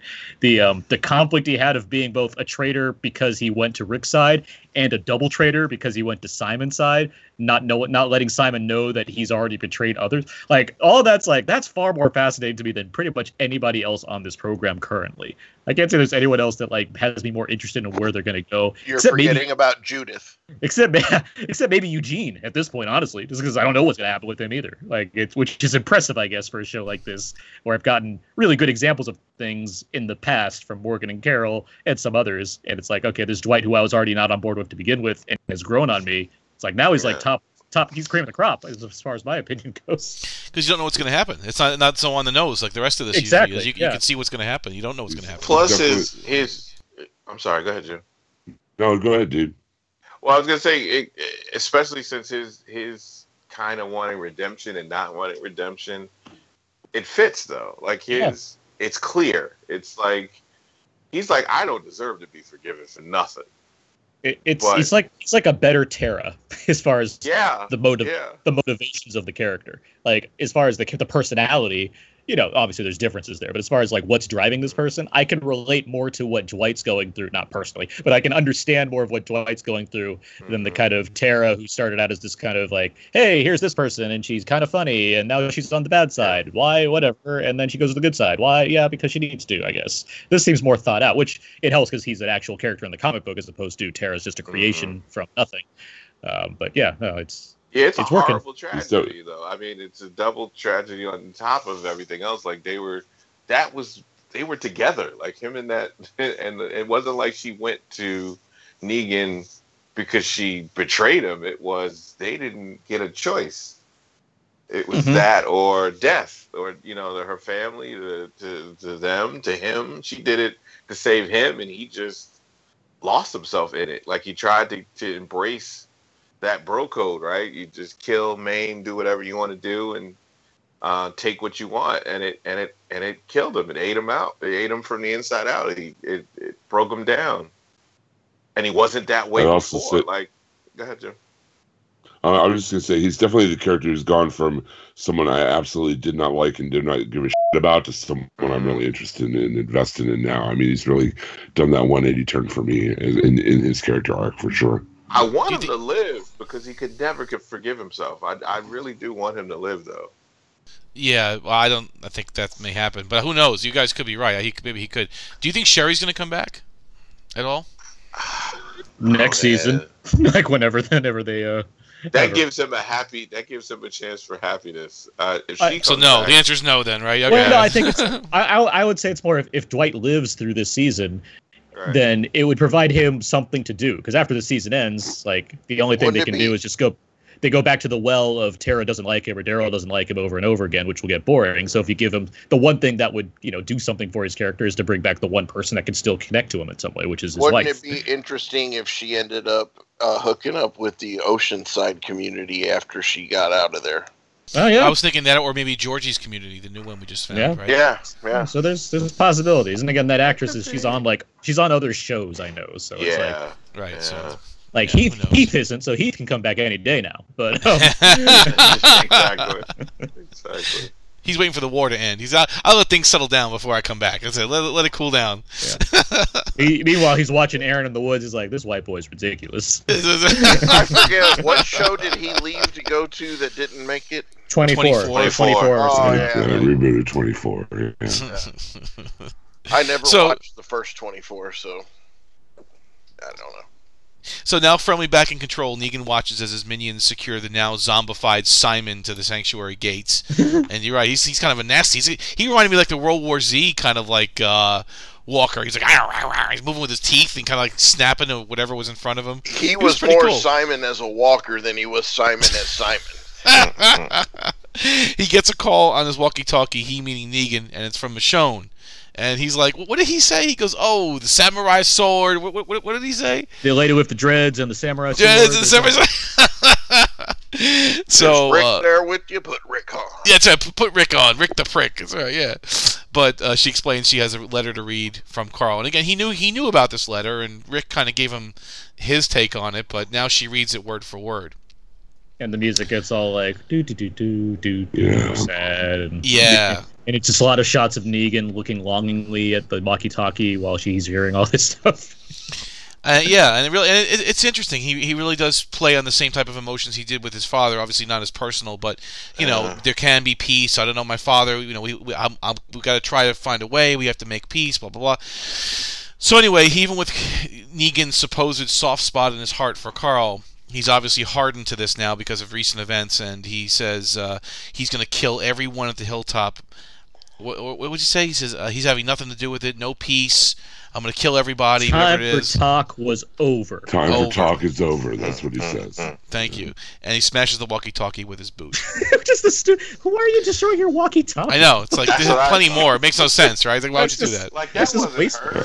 That's like Rick throwing his way his AK-47 when he runs out of bullets, so right? Important that they put together a package on it on the Talking Dead. That walkie-talkie. How he smashed it? Oh, a package. Okay, gift package thing. Yeah, a little package of how they had to take one and use this special kind of glue so they'd make sure it smashed and all that. I'm like, the whole thing was stupid, and you put that much thought into it. Jeez. You should put more thought into like character development. And, you think dialogue, maybe. To back up a step, Negan's response to Michonne, my whole thing was, well, why? Why does he need to do this? Exactly. I mean, so I get, we talked about this already with Simon's death. Like, he says, like, you're going to make me have to kill everybody. And it's like, okay, you're really mad now. But based off what you've learned, what you heard from Rick, and how you tried to convince Rick that he needs to stop, for one thing, and then what you learned from Jadis and how you said you're going to make this right. And it's like, you've dealt with the actual issue that you've had here as far as insubordination within your own group. Now it does seem like the time for reckoning, which you've had ample time to consider and certainly seem to have given your conversations with Rick and with Jadis. why are you so hardened to this point? It just seems like it's just rushed into this. Now I'm in. He did like, a 180. Like he was the one saving people these last 6 episodes, right? Yeah, he's totally I save people. Yeah. I save people. Now, just because his lieutenants all turned on him or whatever, he's all pissed. That's it. Forget it. I'm going to kill them all. Like the governor said, kill them all. It just speaks to my problem with Negan as a whole, where it's like, okay, you got to choose a side to have him be. You can't have him be both like this. I mean, he's not like this. He's not like Tony Montana, where he's just like one way or another. He's either happy or sad. He's an actual character. Like that's Tony's character. He's 2-dimensional. He is. But like it's this thing where it's like you can either make him be that way, or you can make him be this 3-dimensional character that you seem to want him to be, given all this information we've learned about him and whatnot. But you can't have him be both. You can't have him be this guy who's really deep and considerate and has thoughts, but also be a guy that turns on a wire. Like that's what they seem to establish, is that it's an act that he has to put on. And I can respect that. I can respect that idea. But now it's like, it's not just an act. It's a way of being for him, where he will just suddenly start killing everybody. It's like, well, that's not these past few episodes haven't shown me that that's who Negan is. They've tried to dial back the idea that that's what Negan is. So now it's not that way anymore. I don't understand. No. It doesn't make sense unless it was like his army that turned and made him decide he has to do it. Like they all want, them dead. And if they don't, he might lose them. I see what you're saying. That's interesting. So you're saying to consolidate control. Yeah. He lost all those lieutenants because he wasn't aggressive enough. So now he says, okay, screw it. If I'm going to keep this group, I have to be more aggressive. I have to kill everybody. But they didn't do that. But they didn't go that route. So that's not even a motivation. It's just him being pissed because things didn't go his way. But it didn't make sense that his response would be to kill everybody. Yeah. There, especially Carl's people. Like, if you suddenly love Carl so much, it doesn't make sense that that's your response to that letter. Is not only will I go after them still, I will wipe them out. I'll go after them in the way that my evil lieutenant was going to go after them. Yeah, right. That's like what I just murdered. Yeah, that was the point. That was the point I was going to make. Is he wants to do the exact same thing he killed Simon for wanting to do, and now he's solidified his power base or whatever, and his lieutenants. You think now that he'd done all that spring cleaning of all of his traitors or whatever, if they really did want to be serious about trying to give him a believable redemption arc, this would be the time when he would maybe have a change of heart or take a different tack or at least do a different strategy. But no, I mean, there's no difference between what he wanted to do and what Simon wanted to do. It's a great point. For the most part, those people just want to not die. Like and eat. They want to eat. They want to have things, and they want to not die. Like, he's lost a lot of lieutenants. So who's he got left besides Arat at this point? They're all gone. They're all just like worker bees, right? He's got some lieutenants still. There's some. Yeah. That's true. They're like lieutenants. Now they're going to make them captains, right? There's different levels of saviors. So, but they're just followers, though. So they're going to follow whatever. Yeah, they're going to follow what he wants. Wow. Before we get to our Buster ratings, how about a quick word from our sponsor? Absolutely. Our sponsor is DCBService.com. It kind of bums me out a little bit every week that I go through and look at all the stuff they have on special to talk about for the spot, and my wallet aches just looking at all the great stuff and great prices they have. They have comics, of course, and trade paperbacks and hardbound editions of graphic novels, but they also have clothing and action figures and collectible card games and statues and all kinds of other collectibles. Right now, they have all DC and Marvel hardcovers and trade paperbacks 50% off. That is way cheaper than even you'd be able to get them on Amazon. Marvel is also doing a new thing called Fresh Start, where they're doing a lot of new #1 star books, and they're all at 50% off as well. They have bundles. If you want to get caught up on The Walking Dead and the comics to where they are on the show, the stories do differ, but you could definitely get ahead of where the show is. They have it available in single issues. They have The Walking Dead available in trade paperbacks, beautiful hardcover editions, giant phone book-like compendiums. That's what I happen to own, just because I like to be able to read it and refer to it when I want to. All at incredible prices. And if you have geeky people you're shopping for birthdays or graduations or all kinds of other things, they have a lot of great things at 30, 40, 50, 60% off. I'm just looking here. There's a lot of hype right now around Black Panther. They have the actual Black Panther necklace, the the talon or the claw necklace that Black Panther wears, to activate his suit. That is 50% off. Done in a really nice pewter. It looks really cool. I'm also looking at a really cool Thanos Infinity Gauntlet ball cap that's really nice. Normally $55. DCB Service has it 40% off. It's $33. All kinds of great stuff. Again, if you want to catch up on The Walking Dead, that's great. If you are looking for cool, geeky collectibles, clothing, action figures, statues, collectible card games, RPGs, all that kind of good stuff, they have it at DCB Service at a fraction of what you pay at big box retailers or on most online services like Amazon and whatnot. So definitely check it out, dcbservice.com. Great prices, great people to work with, and we thank them for their continued support. Jim, thank you as always for talking about our sponsor. Aaron, Buster rating. What do you got, buddy?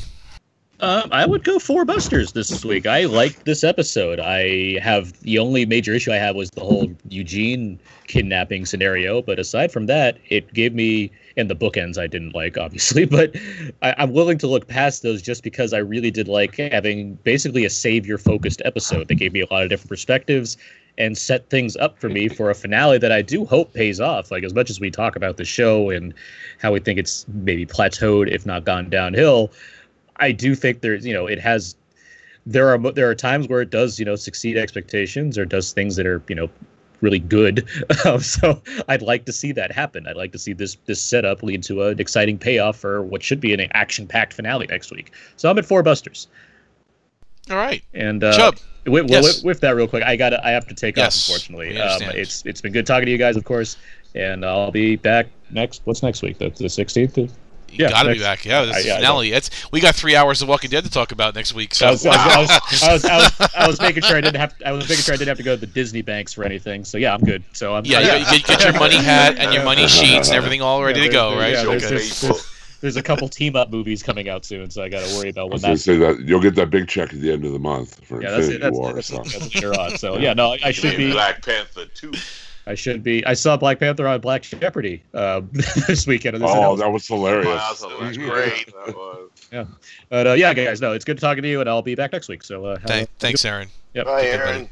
All right, Chubb, Busters. Well, I felt that there was no need for this to be an extended episode. They could have tightened it up a little bit in places to where the pacing was kind of off.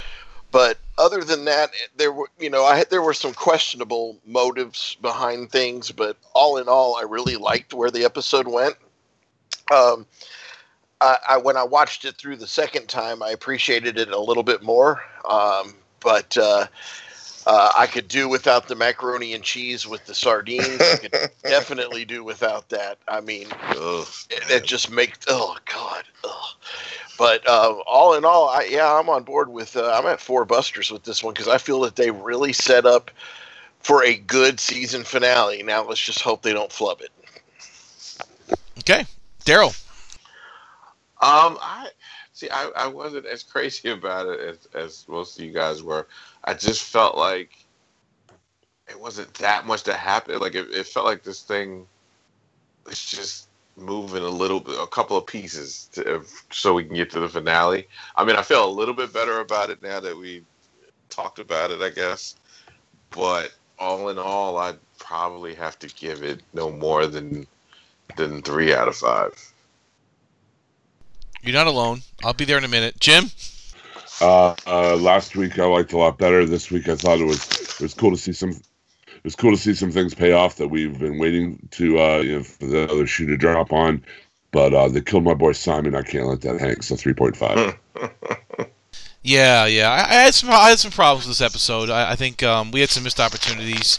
I didn't like the whole Aaron storyline at all. I think it's just getting ridiculous, and that took away a lot. So I don't like that Negan did not use Lucille enough already. We haven't seen a good Lucille death in 2 years now. Right? I mean, we saw it at the beginning of Season 7. It's now the end of Season 8, and we haven't seen him use that bat on anybody. All right? I mean, come on. That was the whole point. He's got the bat. He walks around with it. Let's just see some destruction once in a while. Let's see some gore. But it's like they're deliberately holding back. They're deliberately teasing us. I don't like that. I hate when the show trolls us with that kind of stuff. Simon was a great actor. Stephen Ogg, I think he earned this death.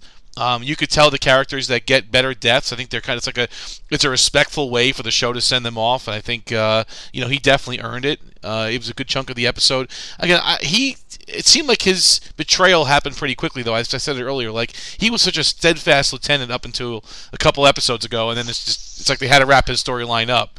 So I guess for him to die heroically or die the way he did, I guess it takes a little bit of a story to get you there. So I guess I understand that. But overall, I'll give this a 3 busters, and that's kind of low for me. But who cares what we have to say? We have an amazing Facebook group. Go to facebook.com, do a search for the Walking Dead TV podcast, hit join group, and you can leave your very own Buster ratings for The Walking Dead, or soon to be coming up for Fear the Walking Dead, we call them Toby ratings. So stay tuned for that, and you get to have your very own comments and thoughts read by the one and only Jim Dietz. Jim, would you take it away? And absolutely. Not only that, we link to Aaron Newer's weekly review of every episode of The Walking Dead at WeLiveEntertainment.com. You can get the link right there in the Facebook group. Plus, we have a lot of cool discussions and fun memes and all kinds of theories and things like that go back and forth in the group. So if you want to hang out at a place with no trolling and a lot of just good, honest, discussion about The Walking Dead, by all means, join the Facebook group, as Craig said. For our first review for the week, Amanda Holmes writes in, the last 15 minutes was everything. 4 busters. DeRay Irvin chimes in, 5 busters. Holy hell, what a brilliant episode of Walking Dead. Every character's performance was top notch. Also, I totally called it with Simon and the slaying of Oceanside's men. Even Red Machete was completely on point. The PR for Fear is working on me. I'm very excited for Survival Sunday. She also added, rest in peace, Stephen Ogg's mustache. So, pour one out for the stash.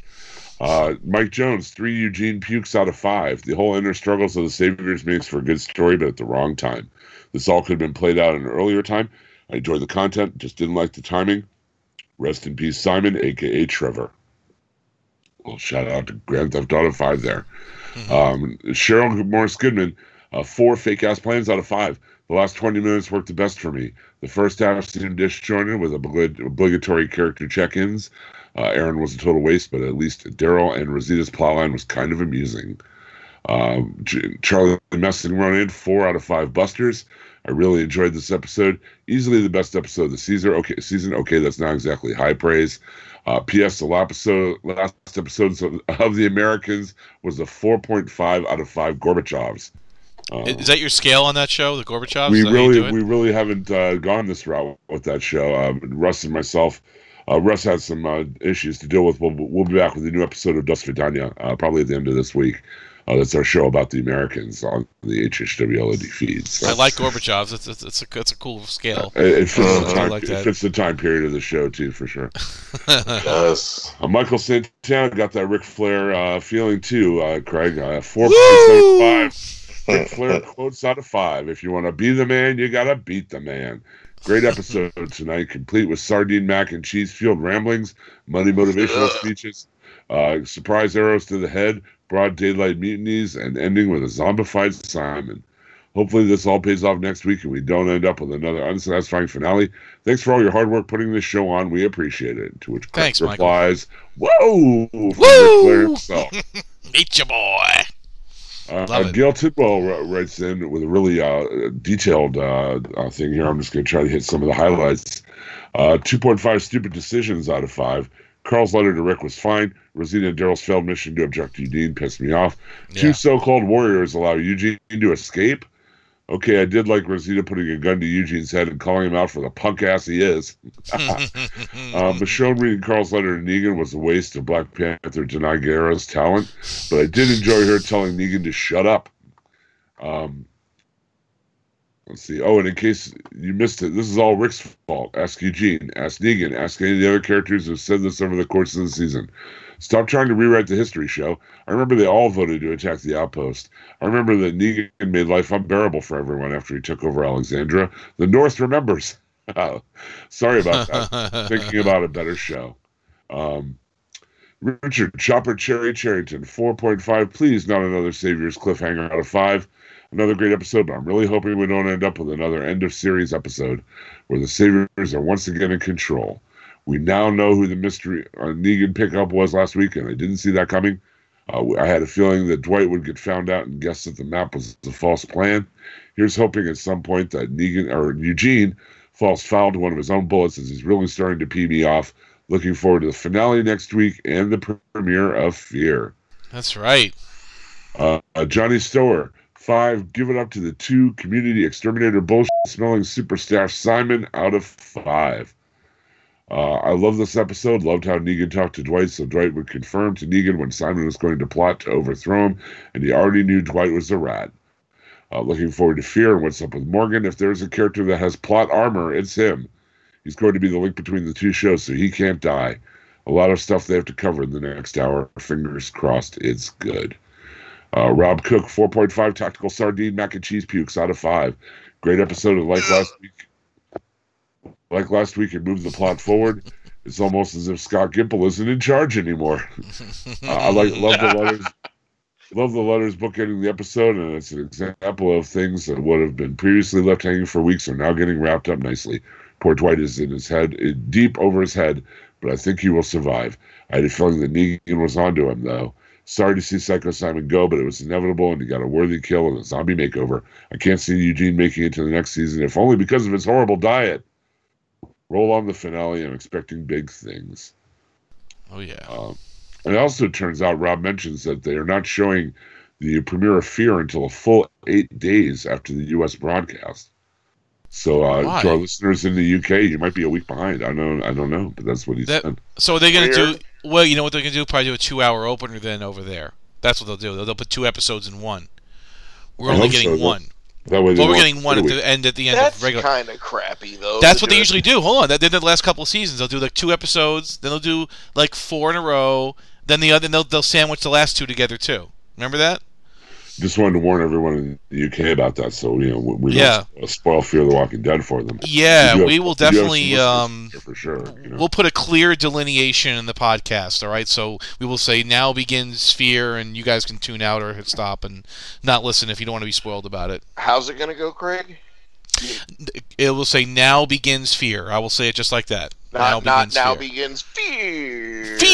Fear the Walking Dead. Yes, you got to Craig it up.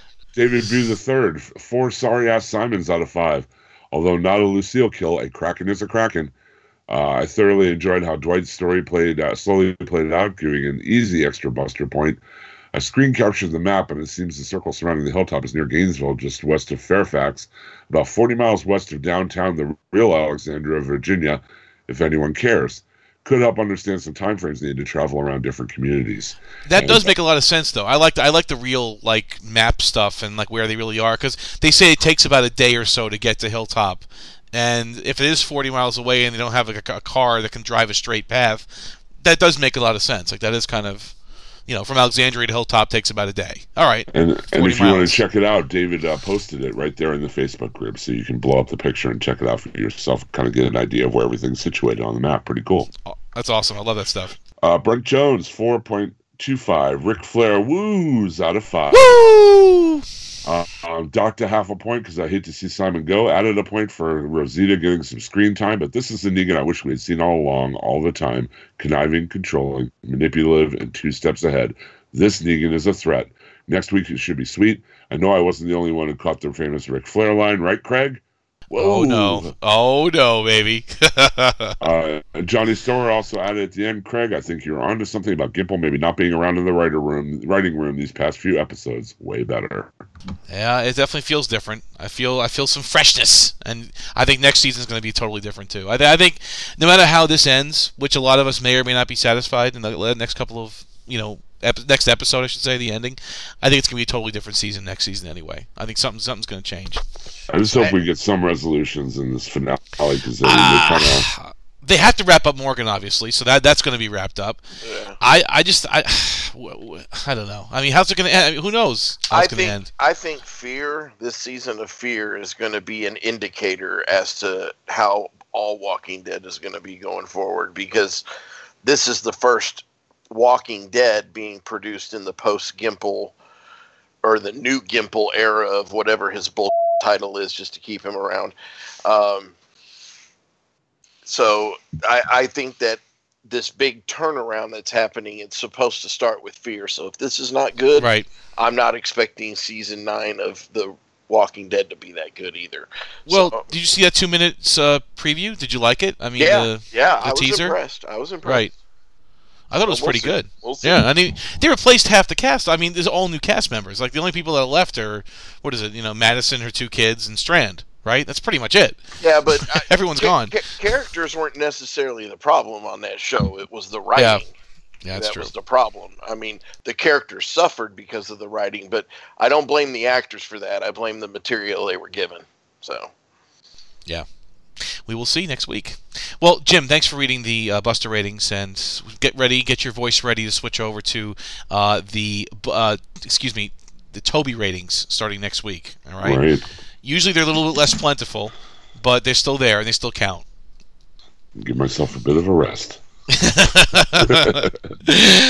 All right, guys. Any final thoughts on this episode? I just hope we have a more satisfying finale this year. Or this season. That's all I'm hoping for. I'm not holding my breath, though. That's what I'm trying to say. Like, I really want it. I really, really want it, but I'm not holding my breath. I don't know. I mean, we all know. I don't know. We shouldn't say we all know, but we pretty much know. Negan's not gonna die, right? So, whatever happens around that, right? I guess that's where we're at, right? I mean, maybe I'm wrong. Maybe they'll do something crazy and kill him off. I don't know. I don't know. I don't see I don't see it either. So where does that leave us, right? yeah. I don't know. It should be interesting. We'll see what happens. But so is anyone going to that movie theater or no? No one's doing that next week. I can't. I can't do it. No. Can't be there. Yeah. All right. Well, let's just wrap it up, and then we will save ourselves for next week. It's gonna be a long episode next week with 2 episodes to go over, but we will get through it as we always do. So we'll get through it. Yeah, we can do it together. You get a second chance. Together. I was gonna say you get to come back. We all do the worst things. Who was saying it before? You know what it is. You know. I don't know. But Daryl, you do. You know what it is. I still don't know.